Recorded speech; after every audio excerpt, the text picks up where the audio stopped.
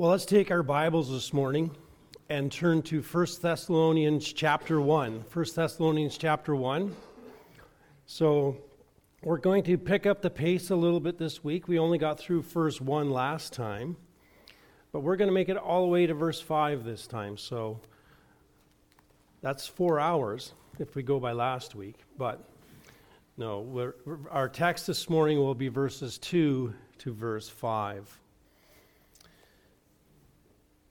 Paul writes, as he is superintended by the Holy Spirit, "We give thanks to God always for all of you, making mention of you in our prayers, constantly bearing in mind your work of faith and labor of love and steadfastness of hope in our Lord Jesus Christ in the presence of our God and Father. Knowing, brethren, beloved of God, his choice of you. For our gospel did not come to you in word only, but also in power and in the Holy Spirit and with full conviction, just as you know what kind of men we prove to be among you for your sake." There ends the reading of God's inerrant word this morning.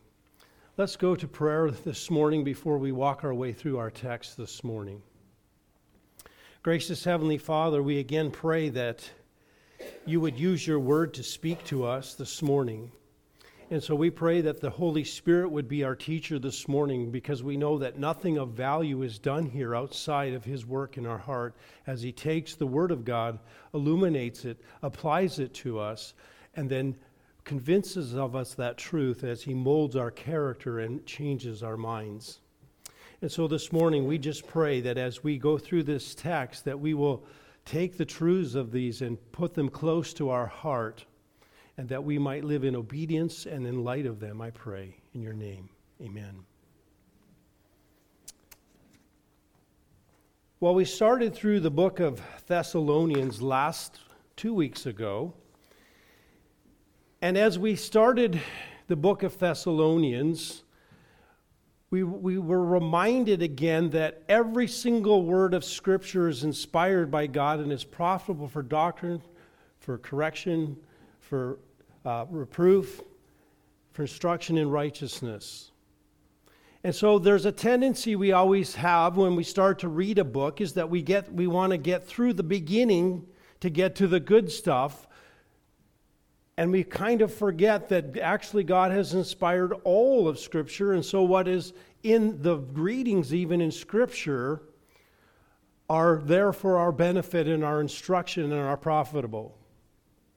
And so last week we recognized that this book that is being written here, the book of Thessalonians, is actually a letter. It is a letter that is being addressed to from a particular person to a particular audience with a particular message. And we talked last week about this having a AAA beginning. He first of all gives us the author. He tells us who he's addressing, and then he gives the address to those people who are receiving the book.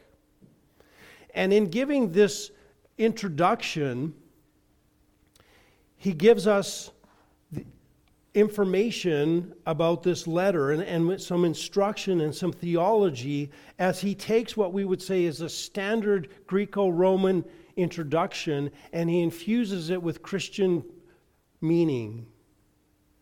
And so last week we saw the work of God's grace. We saw the ministers of grace, Paul, Silvanus, and Timothy, the men who would come to mind as the people would read this letter. And as they would begin their letter, unlike ours where we signed it at the end, they signed it at the beginning. So they knew who was writing to them, and they knew that it was worthwhile to read this letter. And we saw what kind of men they were as these men were involved in the founding of the church at Thessalonica. And then we saw that this church here was the church of the Thessalonians and God the Father and the Lord Jesus Christ. This is where they existed. They were saved. They were in Christ. And their identity was there. They had received the grace that was extended to them. And then Paul said to them, "Grace to you and peace." He wasn't asking to give them something they didn't have, but he was saying, I want you to experience more the grace of God. You already have the grace of God. I want you to have it even in greater amounts and I want you to experience the peace of God in your life. And so Paul opens this letter and he Christianizes it, and he says, listen, I just don't want you to have peace, and I just don't want you to have prosperity, but I want you to have peace and prosperity with God, and I want you to spiritually flourish as God extends his grace to you. And so we said that this is what Paul wants for you as you read this book, that you would experience the grace of God, that you too, as you read this book, will ultimately experience the grace of God as you absorb the truths and as you are obedient to what it says. Then God's grace will be extended in your life, and you will experience that peace in your soul because you are in right relationship with God. Well, as Paul continues this letter, then, he continues what we would say in a normal way. And as we look at ancient letters, many of the Greco-Roman letters had a next section of their letters where they would begin with a section of thanksgiving. Now, sometimes that thanksgiving was given to Roman gods, and they would give thanks to these gods, and they would say good things about them. Sometimes there was a place what they called an exordium, a section of short length where they would give thanks to their audience, and they would give praise on them, and it's almost like in reestablishing a relationship with them. They would want to say good things about them so that they would be happy to listen to what they had to say in the letter. And it was kind of like a positive thing on their mutual relationship. But as per usual, Paul takes what is secular and he Christianizes it again. And again, he moves it towards his purposes as he writes the book. And so he gives this section of thanksgiving for the Thessalonians, which he does in all of his letters except for Galatians. He always starts after his greeting with a section, I give thanks for you, and then he gives reasons why. But as Paul does this, as he gives this section of thanksgiving, and there's some debate whether it runs through to verse 5 or to verse 10, we're going to take it all the way to verse 10. Paul begins to raise up all of the subjects that he is actually going to preach on in this book. In other words, he's going to touch on the topics that are here. He's going to talk about many of the things that he is grateful for what he sees in them. He will now address in the rest of the book. And so in this section, he kind of lays down what we would call a template as to what he will teach on in this book. And so he is praying about the very things he's about to write in this book. So some other things as we look at verse 2, Paul says, we give thanks. We give thanks. Now, in our English translation, that comes out as 3 words. In the Greek, it's just one word. Just one word that covers those 3 words, Eucharisto. Now, if you're listening carefully, that sounds very, very familiar, doesn't it? It sounds like the word what? Eucharist. Eucharist. Now, this term, of course, has a lot of baggage with it. We have a lot of churches that use this word that comes and it's used often for in liturgical churches and churches that are in false churches for the Mass. But when Paul is using this word is just really another word for literally for giving thanks. There's no baggage to it yet. And he's simply saying, we give thanks. In other words, he says, we are giving thanks for you. In fact, this word is often used. We often use it in the Lord's Supper. Paul wrote in 1 Corinthians 11, having what I have received and having given thanks, he took the bread, and having given thanks, he took it and said, this is my body, which is for you. Do this in remembrance of me. He gave thanks. He gave gratitude for the bread. He gave thanks.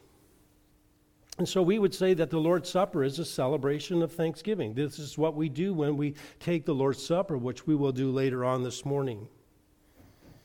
And so and just at a very simple level, it's a concept of simply giving thanks. It's giving thanks, giving honor, or giving rightful praise to the source of good gifts. And so this is what Paul starts with. He says, we give thanks.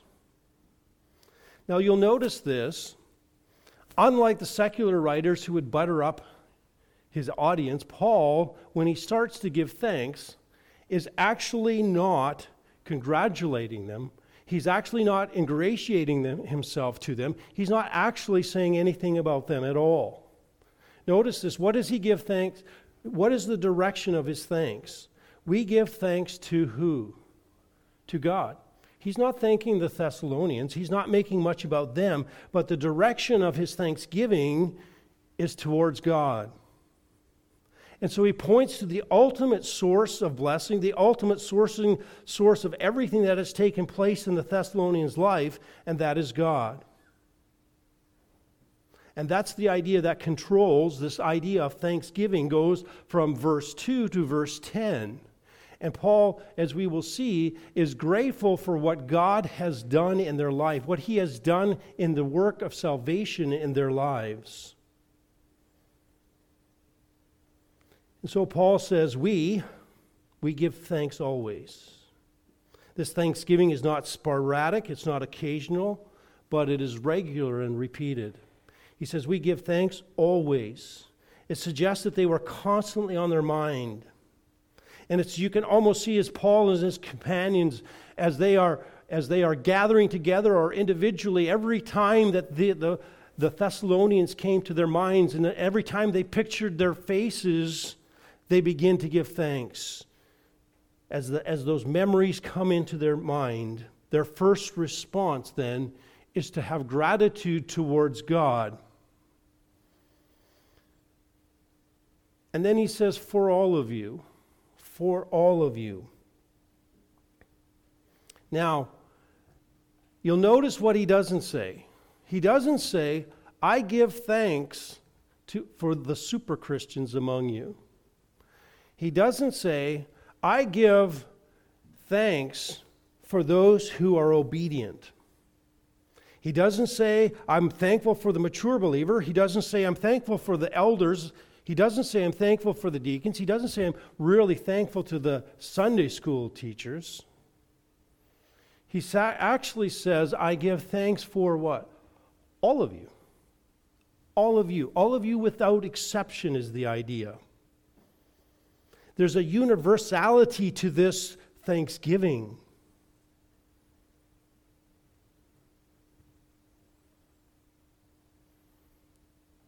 And yet, when you think about the Corinthian church, and dare I say that we might be a little bit similar to the Thessalonian church, we recognize that they're not perfect. They're not perfect. In fact, he says in 1 Thessalonians 3:10,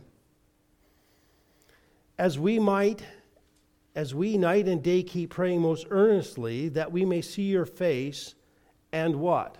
And may complete what is lacking in your faith.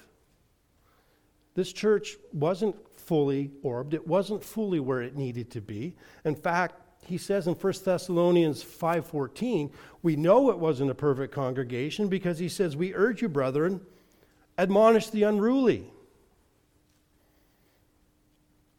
Admonish the unruly. There were those who were in disobedience, those who were causing trouble, and he says you need to what? Admonish them. Encourage the faint-hearted. There are those who just need encouragement because every time difficulty comes, they get discouraged. Help the weak. Right? Be patient with everyone. So this church wasn't perfect. And yet Paul says, we give thanks for what? All of you. All of you without exception. In other words, Paul was recognizing God's work in the Thessalonian church. And he was giving thanks because for every believer that sat in the church, there was a work of Christ that had been done in their life. And Paul wasn't thanking God for the Thessalonians' faithfulness, but for God's faithfulness. He was pointing to God, and he says, there's always something to be given thanks for other believers, because there is always a work of Christ that has been done and is being done in their life, and we need to praise God for that. The question is, do we actually do that? Do we actually, are we where God is? Are we where Paul is, where we recognize God's working and we rejoice? Not in the people we get along with the best, not in those who walk like us and talk like us, but for every single one in the church. Do we give thanks to God because we recognize that if they're a believer, God is working in them? Paul says we give thanks. Every time they come to mind, our natural response is to respond in gratitude. Well, then Paul moves on from verse 2, to verse 3. And he really now gives us the content of his thanksgiving. He's just said, I give thanks for you. And he says, every time we pray, and the idea here is, this is my means by which I give thanks to you, for you. In other words, I express my thanksgiving in prayer. I do it constantly, bearing in mind what you do. He says, every time I pray, when you come to mind, this is what I do. I give thanks for you. So here's the content in verse 3. And he gives us, really, we could say, we talked about God's grace that was extended to them last week. We could say, now we can say, here are three evidences or three characteristics of receiving God's grace, or God's grace at work in their life. There are three characteristics of God's saving work that is done in their life. Number one, we see Spirit-produced fruit. We see fruit that is produced in their life. Second of all, the second part of God's work is God's supernatural choosing of them. And thirdly, we see that God's work of salvation is brought about by the faithful preaching of the gospel. So number one, we look first of all, and we will see the supernatural fruit produced as a result of God's saving work. Now, as he looks at this, as we look at this verse, it says, constantly bearing in your mind your work of faith and labor of love. If you will look at the ESV, it says, remembering before God and our Father your work of labor. And I think that phrase that is actually placed down farther at the end of verse 3 is actually supposed to be up at the beginning, in the presence of God and our Father. So he says, I am constantly remembering in the presence of God. In other words, when I come in prayer, that's exactly where I go. I go to the throne room, I go to God's presence, and I give thanks for you. And he says, I am constantly bearing in mind your work of labor, your work of faith, labor of love, and steadfastness of hope. And so he breaks it down into these three evidences. These things are now what we would say being displayed in the life of the Thessalonians. They are the ones who now see this. And Paul and his companions can now see this because these things are being expressed in a way that can be seen to others. This is how their salvation is being manifested. This is how it's being demonstrated there, and this is how it is being evidenced. And there's a practical, concrete expression of their salvation, of God's work in their life.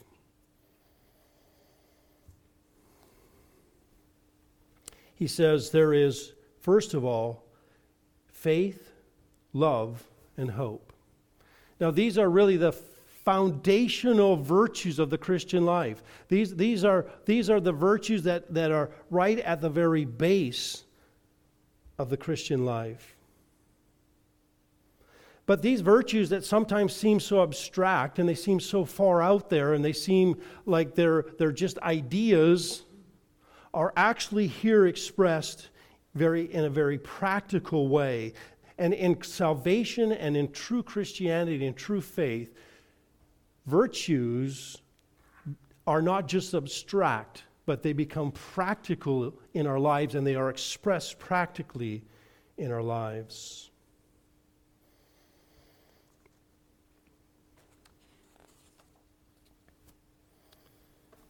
And so we see this visible expression: work, labor, and steadfastness. There's a practical expression. Now, what I want you to notice as you go through this, there are three practical expressions: work, labor, and steadfastness. And each one of them is modified by a noun that gives you the source of that expression. So when we look, we see the visible expression of work. There's a noun beside it of source. In other words, he says you have a work of what? Faith. In other words, you have work that you are doing, deeds that you are doing that are produced by what? Faith. That's the source of the work. In other words, there would be no works without faith. There would be no labor of love without love. In other words, that is what motivates this labor. And there would be no steadfastness without hope. Hope is the source of being able to be steadfast. And so he puts these together and he says, here's these works that are sourced. Now there's one other little nugget that I want to give us on this. I want you to look at the order that he puts these in. Did these virtues look familiar to you from somewhere else? If you were to flip over to 1 Corinthians chapter 13,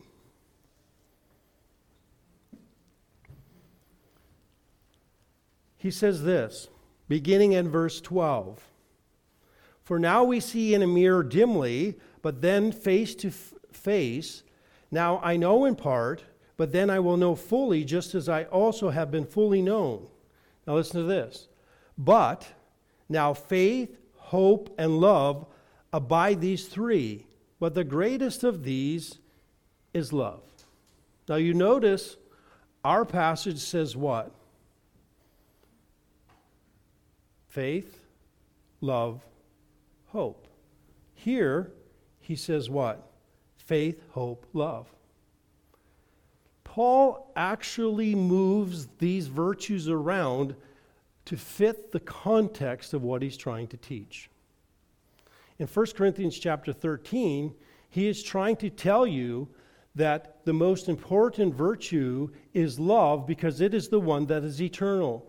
When you get to heaven, your faith and hope will be realized. You will see Christ face to face. You will not be looking forward to a time of Christ's return. You will not be looking for having to have faith that this will take place because it will already be done. But here in 1 Thessalonians, he changes the order. And so the question is, why does he change the order? Well, he changes the order to fit the context because today he's talking about salvation and the Christian experience in salvation. In other words, you begin your Christian life and you walk by what? Faith. Faith. And out of faith, that faith produces love, a love that labors. As you grow, as your faith in Christ is, the natural expression is love, and ultimately you hang on to these and are faithful in these because you have what? Hope. Because you are resting in that hope. And so Paul has moved these virtues here to express how we experience them in salvation. We come in faith, we labor in love, and we stay steadfast because of hope. Interesting, isn't it? I thought it was. All right. So let's examine these just a little bit deeper. He says, your work of faith, really the work of a new heart, we would say, because God has saved them. Work refers to deeds, just general deeds. Paul doesn't say what kind of deeds he's talking about. He just says your work of faith. In other words, there are deeds that you perform. In other words, you have trusted in the gospel message. That trust now is what? Producing work. In other words, saving faith is by faith alone, but it doesn't come alone. All true faith produces works. And so it is a natural result. It produces good deeds. And that's why we often quote Ephesians 2:8 and 9. For by grace you are saved through faith, and that not of yourself. It is a gift of God, not of works, lest any man should boast. But we forget verse 10. For we are his workmanship created in Christ Jesus unto good works, which he's beforehand ordained that we should what? Walk in them. And the idea there isn't that we should or we could, but that we will. In other words, he saved you to do good works. That's exactly what you do. That's what true living faith does. There's a natural response. It's just like a mother's bear's natural response is to protect her cub. For the believer, the natural response of true faith is actually to do good works, is to be obedient to Lord Jesus Christ and do all the things that are called for in the Christian life. Again, this is not a new truth. This was given to us in James chapter 2. But someone will say, you have faith and I have works. Show me your faith without the works, and I will show you my faith by my works. He says, and then verse 26, for just as the body without the spirit is dead, so also faith without works is what? Dead. Dead. In other words, works do not save you. You cannot work yourself to God. You cannot earn his favor, but always the result of having God's favor is actually working. And so those will be the natural things that we will do. Titus tells us that we should be what? Zealous for what? Good deeds. Good deeds for these works. And so we could say there's no doubt about the Thessalonians' faith, because this is exactly what was evident to Paul and to Silvanus and to Timothy. They look back and they said, there are works that are produced from faith that would not be there, and only true faith could produce these deeds. Faith produces works, not vice versa. Faith produces work, not vice versa. Well, out of those works, out of that labor, out of that faith, comes love. A labor of love. Another thing that is produced in them by their salvation, a labor of love. Labor has the idea of the cost of exertion, fatigue, exhaustion that comes from work. And the idea here is the idea of extraordinary effort expended. It comes at personal cost.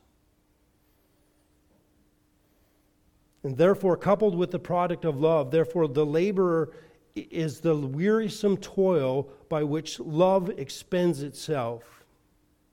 It comes from a love, and it comes from a love for one another. And here he's speaking here of love for the brethren. And we know that the love of brethren can only be produced by loving God first. But his emphasis here is, I can see your love for one another. In other words, I can't always see your love for God. I can't measure your heart. But what I can measure is, if you love God, you will express it by love for the brethren. That is just a natural outflow of what will take place. And he says, you will labor in love. So the concern is for the object of love does not stop with ordinary effort, but goes the second mile and even beyond for the sake of another. And the idea here is, had there been no love, they would not have persisted in carrying out this hard and difficult activities that they perform for one another. Now, sometimes labor of love can express itself in financial, but that's not the emphasis here. Labor here is more of a spiritual service, either beneficial effects to help the sick and the hungry or intense devotion of spreading the gospel. But whatever it is an expression of doing what is good for one another.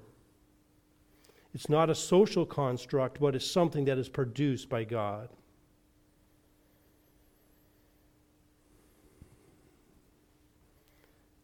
And always it comes with self-sacrifice.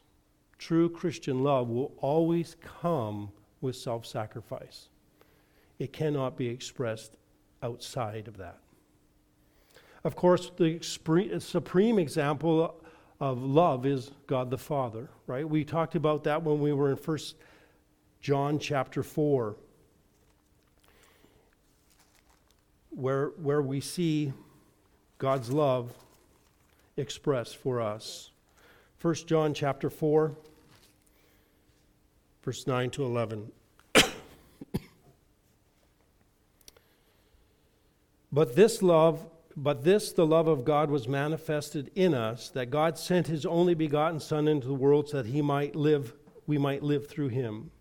And this is love, not that we loved God, but that he loved us and sent his Son to be the propitiation for our sins. Beloved, if God so loved us, we also ought to love one another, right? And again, John 3:16, for God so loved the world that he sent. Self-sacrificing love of God to save us. And this love, again, is not a merely emotional response. It's not prompted by the desirability of the object or someone or affinity for it. It's not controlled by emotions, though they do come, but controlled by the will. And so if God loves us in this way, that he sent his Son, that Jesus was willing to come, how much more should we love one another? And so how much more must our love reflect God's love?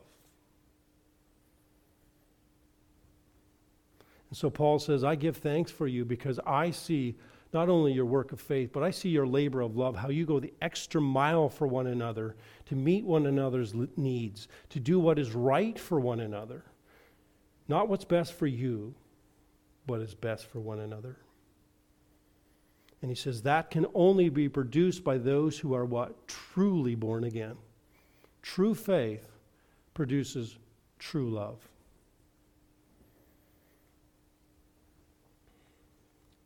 This love is God taught. And then Paul says, here's a third reason that we give thanks for you. This is because of the spiritual fruit that has been produced in you. He says, and steadfastness of hope in our Lord Jesus Christ. He says, I give thanks for you because there is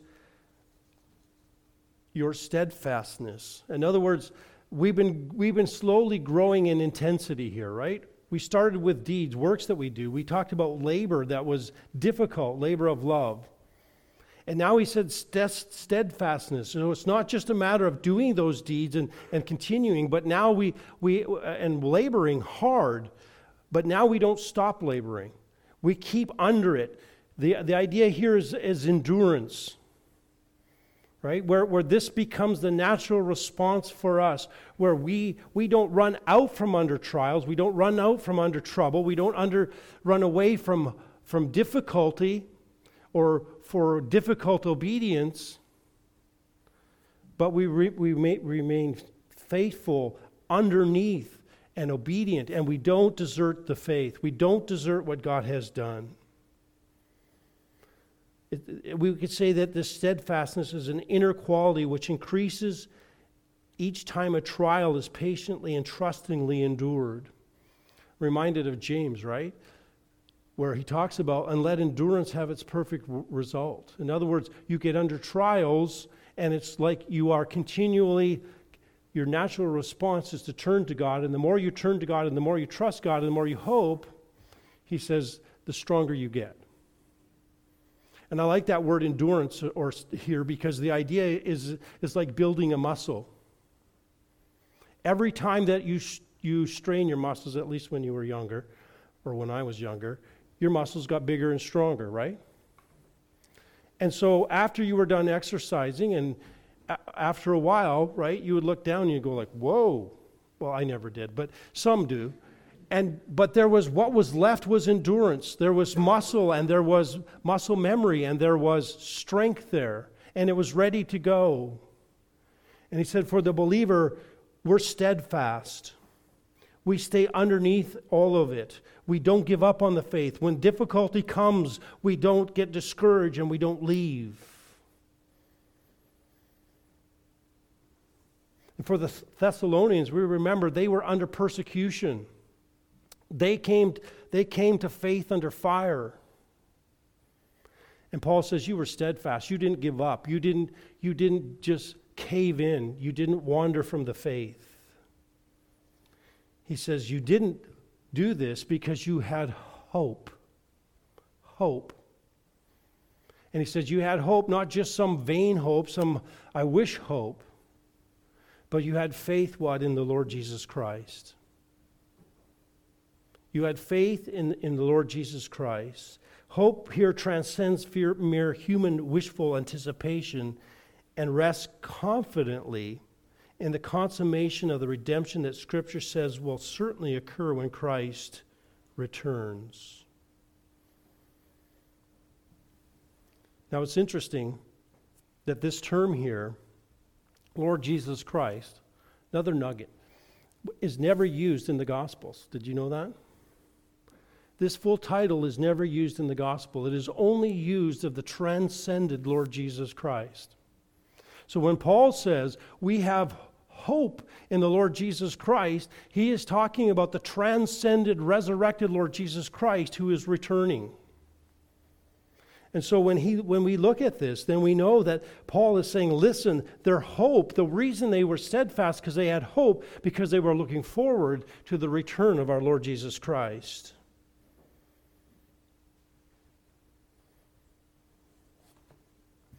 He says in verse 10, and wait for his Son from heaven, whom he raised from the dead, that is Jesus, who rescues us from the what? Wrath to come. That's the believer's hope.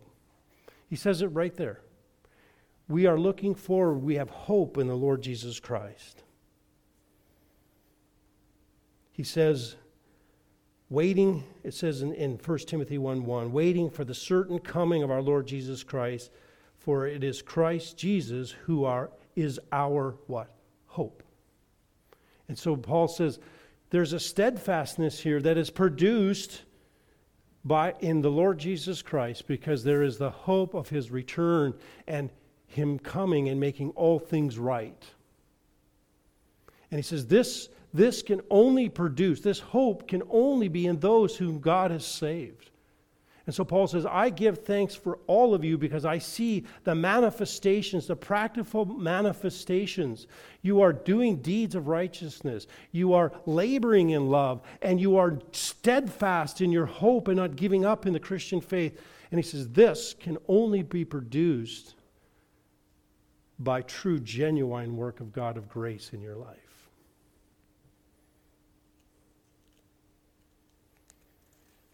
And so we would say this: true Christianity will not remain abstract in your life.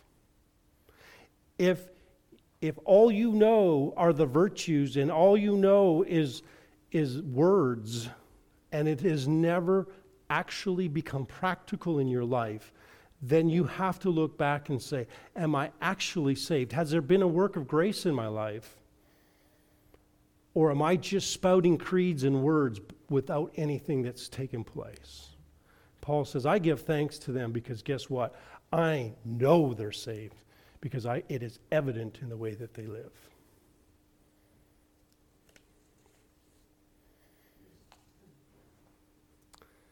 That's point number one.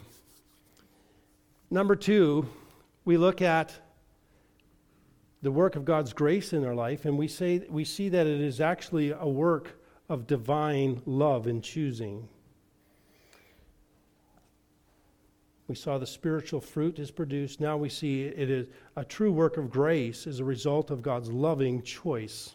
God's loving choice. Paul begins, he says, knowing, brethren, beloved by God, his choice of you. Now, knowing has the idea of recognizing or recalling or perceiving, seeing, and Paul says, we know this.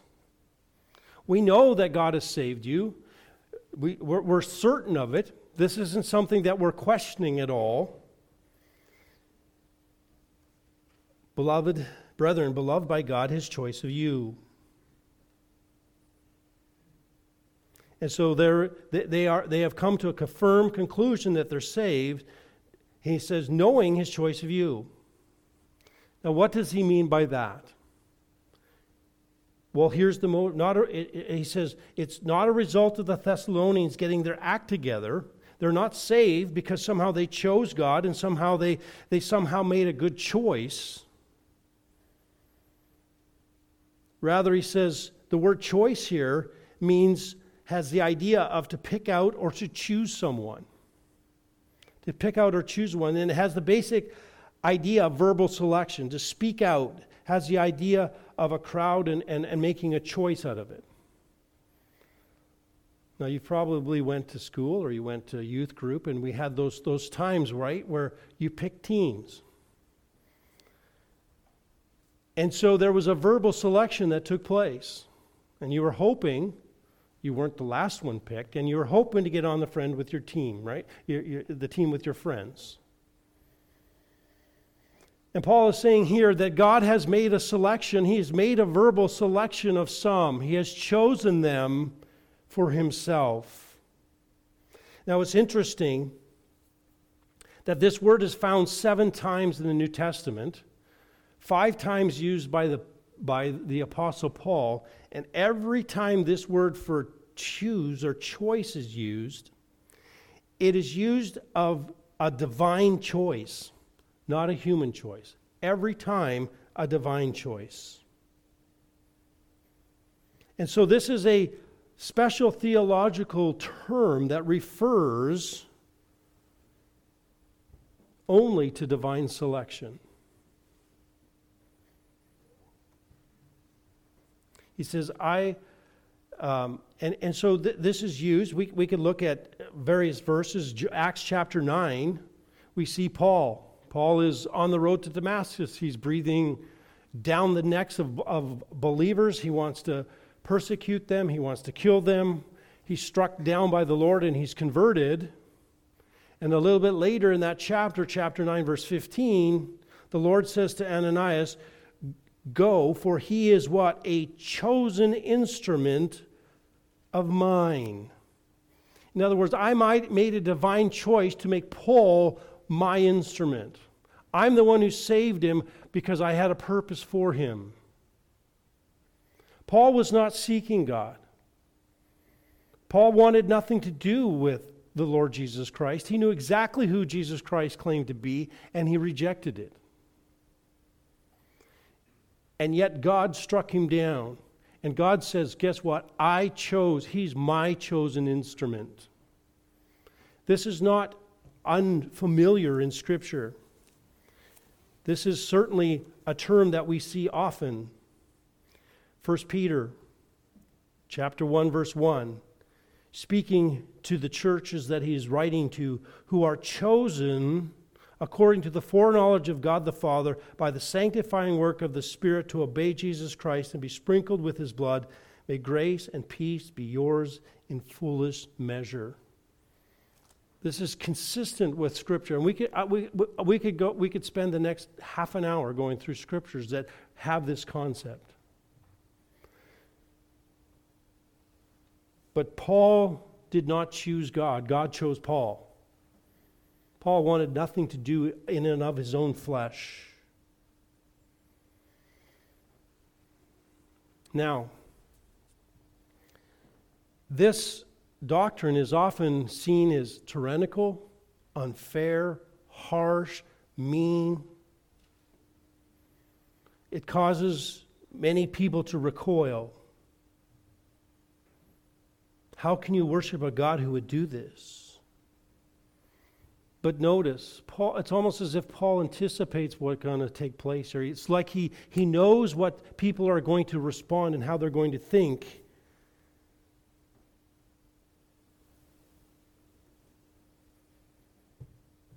Notice in verse 4, right in the middle of this verse, he does something that is unusual. He breaks into what we call direct address. He's been writing, and now he directly speaks to the audience. And when he does that, he's making a point for emphasis. And right in the middle of the verse, he says this, knowing, brethren, beloved by God, his choice of you. Paul could have simply said, knowing his choice of you, but he doesn't. He says, brethren, beloved, what? By God. Inserts it right in the middle. Right in the middle. It's like a beacon sign. Pay attention. This is based, what? Brethren, what? In the love of God. And so God describes this work of God, this originating act of God, as something based in his love. And what he says, God saved you, Thessalonians. He's the one who chose you. You didn't choose him. He chose you. And just before you go too far and you get too excited about it, and just before you start to get angry about it and think, well, actually, no, I did, Paul says, listen, this is not a harsh doctrine. It is actually inseparable from the love of God. It is inseparable from the love of God. Now notice this, he calls them brethren, which in and of itself is unique. Paul is a Jew, right? The only people that he would call brethren are what? Other Jews. Certainly not those dirty dog Gentiles. Yet here Paul says to the Thessalonian church, and this is a church that is primarily Gentile at this point, brethren, kinsmen, you are now what? Because of God's election, you are now in the family of God, and now you are family members with me in the body of Christ. You've been adopted. You've been selected.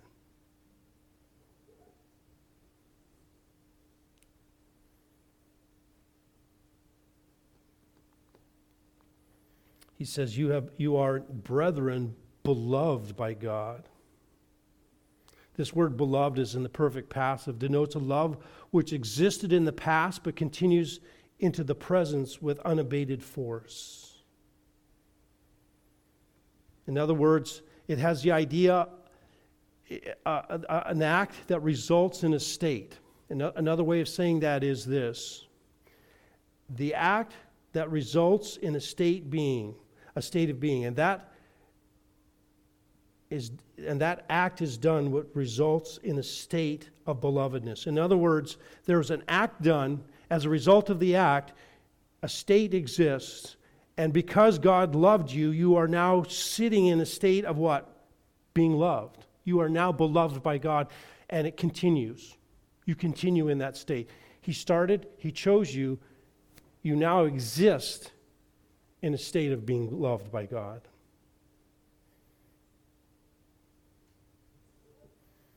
And he says, the act that caused you to be beloved is God's election.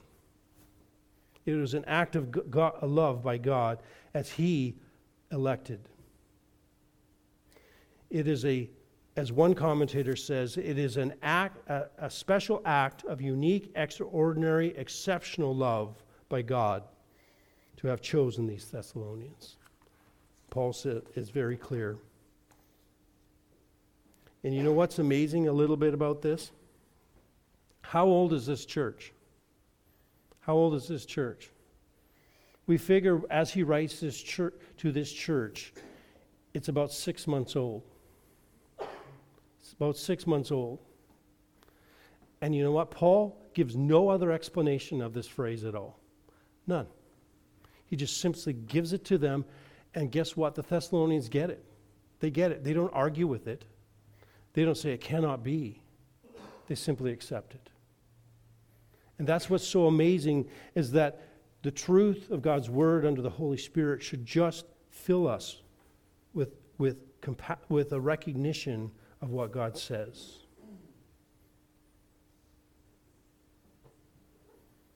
Now, I know it's sometimes difficult in our day, and sometimes it's hard, and sometimes it causes debate, and sometimes it causes friction. And sometimes we wrestle with our limited human ability to understand an infinite God, and we want to try to figure it all out. And yet at the end of the day, we simply have to bow to this, and we simply have to bow to God. And as again one writer said, we must embrace this doctrine as essential because it is intrinsically tied to God's love. It's intrinsically tied to God's love.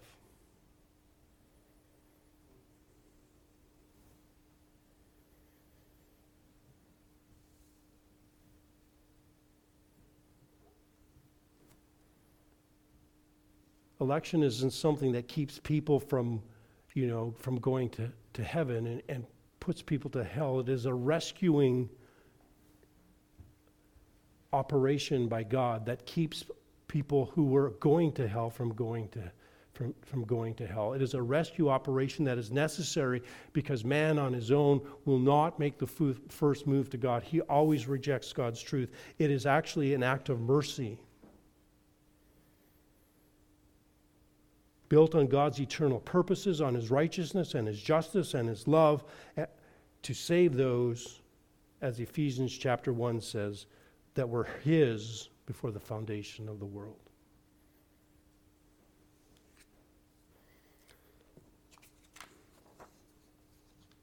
I want this to sink in. You are here this morning. You are sitting here this morning as the recipients of God's grace because of an act of love.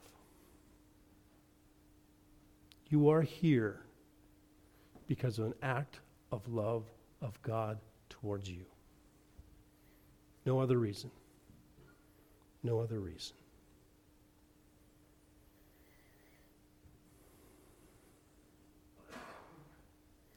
You are here this morning because of an unconditional act of love of God placed upon you. How can we not respond with Paul and give thanks? How can we not give praise to God? And how can we not give praise for one another as we see one another because of God's work in your life? All praise goes to him. Well, the third thing I want us to see, not only do we see the fruits of the Spirit, not only do we see an act of God's loving choice, but we see that the gospel, the faithful preaching of the gospel, brings about this work. When God saves, it is brought about by the faithful preaching of the Word of God. Paul says for our gospel, and again, when he says our gospel, he's not saying we made it up, this is our gospel, but he's saying the gospel that was entrusted to us, the gospel that we're about to bring to you, did not come to you in word only. In other words, it didn't just come to you in word, but it did certainly come in word. Okay, we want to make sure that we don't throw the baby out with the bathwater. In other words, there needed to be a proclamation of the gospel. We don't want to start down that road, right? Preach the gospel, use words if you must. No. Paul's gospel did not come in deed only, right? We know what happens to perfect people who live a perfect life. The only man that did that ended up on the cross. Your perfect life will save no one. Your perfect life will save no one. The gospel must be preached. And so we don't want to say, well, it didn't come in word only. Oh, so that's not important. No, actually, the content of the gospel is essential. This is what we call the external call of the gospel. 1 Corinthians talks about that. Where to what? To the Greeks, foolishness, to the Jews, an offense, but what? To the called is the wisdom of God and the power of God. And so we know that the gospel must go forth. Faith cometh by hearing, and what? Hearing by the word of God. How can they hear without a what? A preacher. The word of the gospel actually has to be preached, and you actually have to have enough content for people to be able to be saved.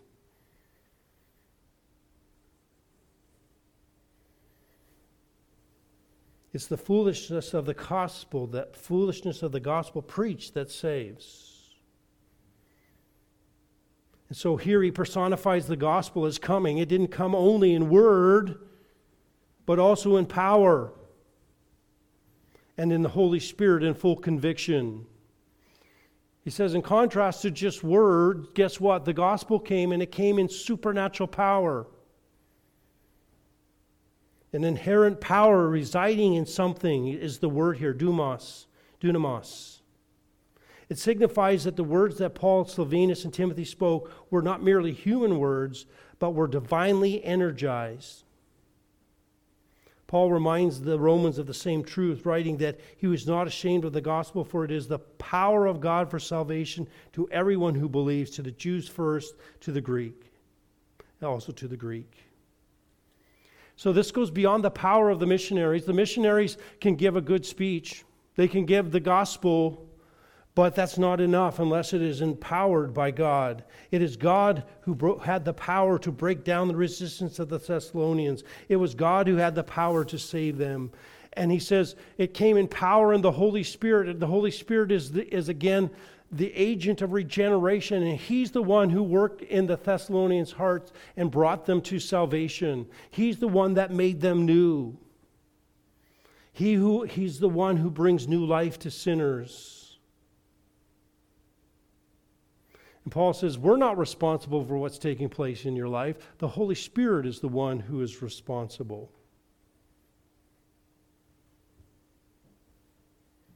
So he says the gospel that we preached it in the Holy Spirit, we preached it with power, and then he says in full conviction, or full assurance is the word. In other words, when we came to you, we were convinced of the gospel that we gave you. We came and we fully gave it to you. Not only did it work in your life and convict you, but we came with it with no doubt in the power of the gospel. It is the power to save, and so we preach Jesus Christ and him crucified.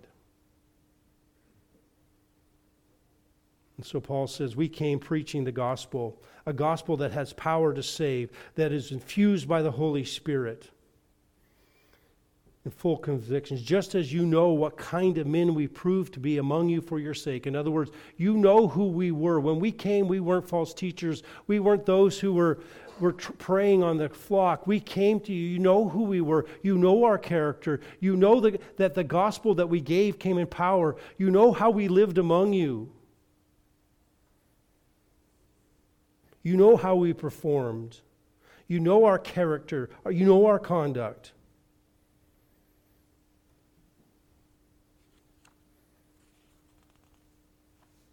You know our message.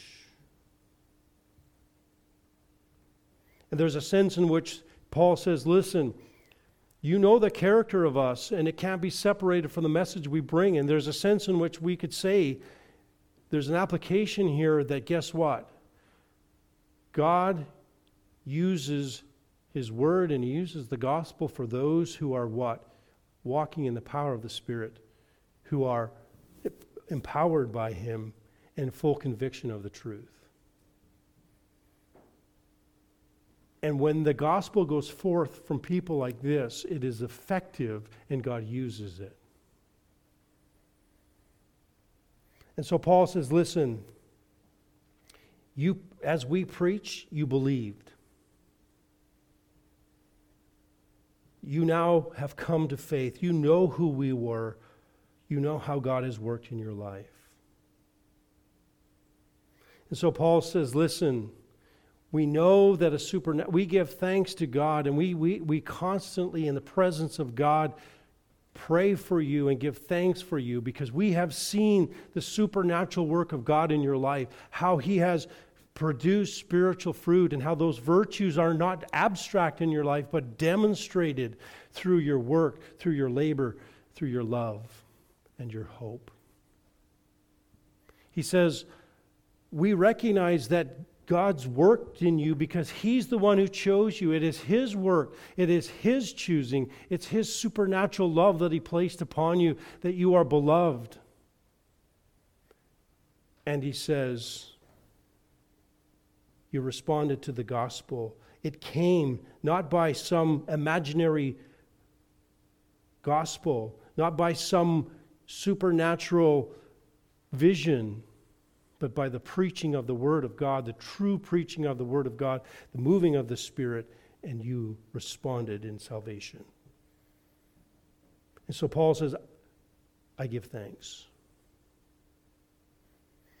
And so we too should look at what God's work has been taking place in the Thessalonian church, and we should give thanks to God. But we too can look at our own church, and we can look at our own selves, and we should be able to say, I give thanks to God.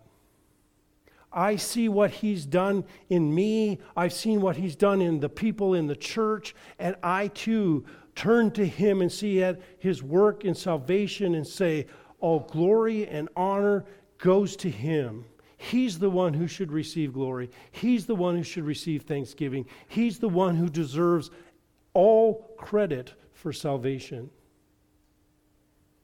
And we too should be filled with praise and glory and honor to His name. He deserves it all.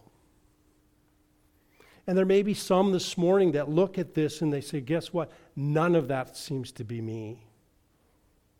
I see none of those virtues. I see none of those things working in my life. And at this point, then, we simply say, call out to God. Cry out to Him. Ask Him to grant you repentance that you don't have.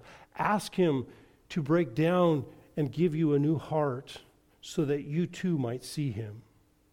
Because God's choice of you does not negate the fact that you too must come in faith and repentance. You too must respond to the message of the gospel just like the Thessalonians do. And in that, there is salvation. And so this morning, if you've never done that, as an ambassador of the Lord Jesus Christ, I call on you, repent while there is still time. Turn to Him that you may be found. And then you too might experience and the glories of a transformed life by the grace of God. Let's close in prayer.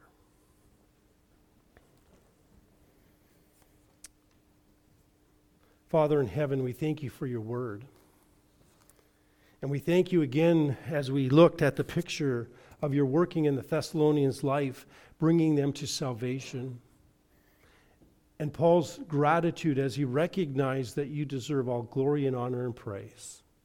And we too this morning pray that You would give us a heart of gratitude and that we would again worship You for all that You are and for all that You have accomplished in our lives by the power of Your grace. I pray this in Your name and for Your glory.